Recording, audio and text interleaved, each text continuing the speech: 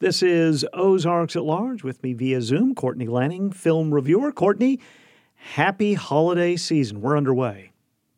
Happy holiday season to you, Kyle. We are in the midst of turkey and galore and more. Well, in the holiday spirit, you're giving us a bonus gift this week. 2 film reviews. That's right. You know, you bought one and had a coupon, so I gave you 2 reviews this week. And a little bit of a spoiler alert here for our listeners. You liked them both. I did. I am as surprised as you are, Kyle, but I have 2 good reviews for you this week, especially shocking after last week's review. Well, let's start with The Unforgivable. This is a Sandra Bullock movie that's coming to Netflix on December 10th. And, you know, I've loved Sandra Bullock since I was a little girl. I watched While You Were Sleeping about 1,000 times when it came back out in the 90s. And, you know, this movie shows that Sandra Bullock was born to play powerful, dramatic roles. The movie is packed with gut-wrenching storylines, and they're all done with such attention to detail that reveals how hard Bullock's life as a convict is in this movie. Whoa, Sandra Bullock is in prison? She gets out of prison at the start of the movie. The premise is that she was raising her baby sister, and she kills a sheriff, and you'll see the circumstances throughout the movie as it unfolds.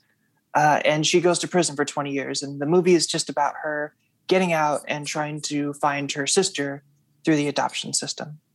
Wow. I think for a lot of us, we think Sandra Bullock, and we think, like comedy, like you mentioned, While You Were Sleeping or Miss Congeniality. This does not sound like that. No, this is a very hard-hitting film where nothing is really as it seems. There's a lot of diverging plot points.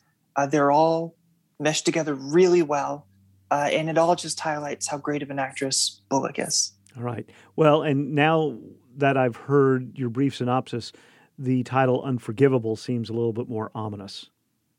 Oh, absolutely. You know, a good chunk of the movie is just her dealing with consequences of what people do to her and how they react when they find out that she went to prison for killing a law enforcement officer.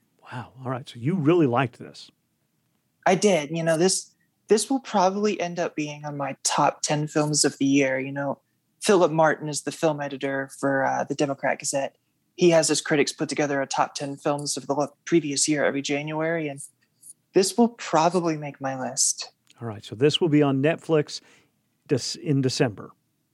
Right. December 10th, this movie comes out to Netflix. Speaking of December, you also liked a new Christmas movie. Right. And I feel like it's difficult to make a new Christmas classic. I feel like post-2000s, you just don't have a lot of Christmas movies that people just pull up every year.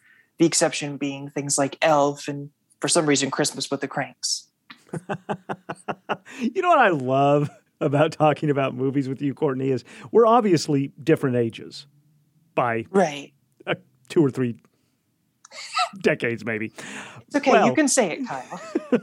By maybe 30 years. I don't know. I don't know how old you are.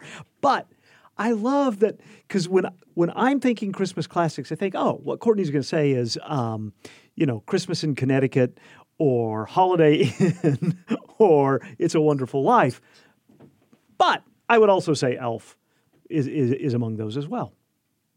Well, just drawing that 2000s cutoff line for making a Christmas classic. Obviously, you have your Miracle on 34th Street, both versions. And, we talked about previous weeks. I grew up with Home Alone and Jingle All the Way. And just, it's more difficult today, I feel like, to make a Christmas classic, air quotes, because, it's either too sappy or they're trying too hard, the studio is, or they just aren't funny.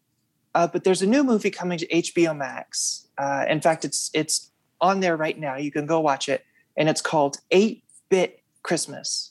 It's a legitimately hilarious movie that I laughed so many times while watching.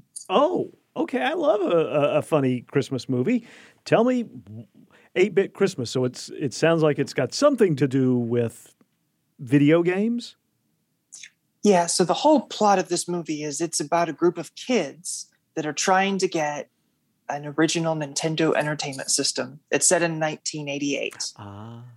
And the setup is really good because they have Neil Patrick Harris playing the future version of one of these kids, and he's relaying the story to his daughter in kind of a Princess Bride sense.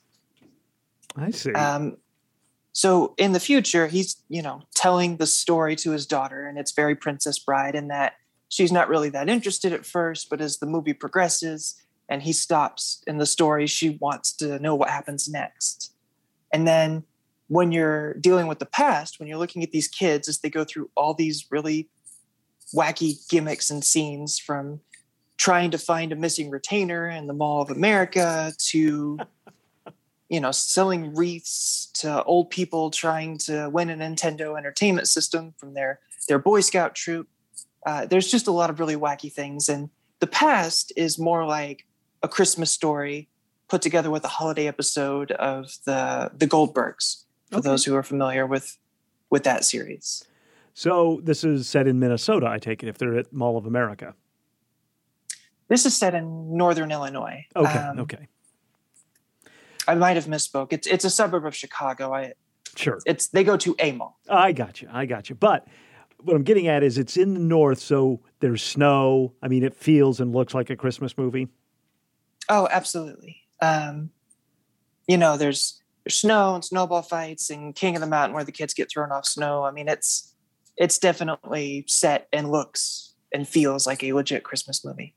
I just realized that if you are a young person, a teenager or so right now, and you watch this movie, it will be like me as a teenager watching Christmas Story. Enough time has elapsed that the late 80s to teenagers or tweens now seems like so long ago.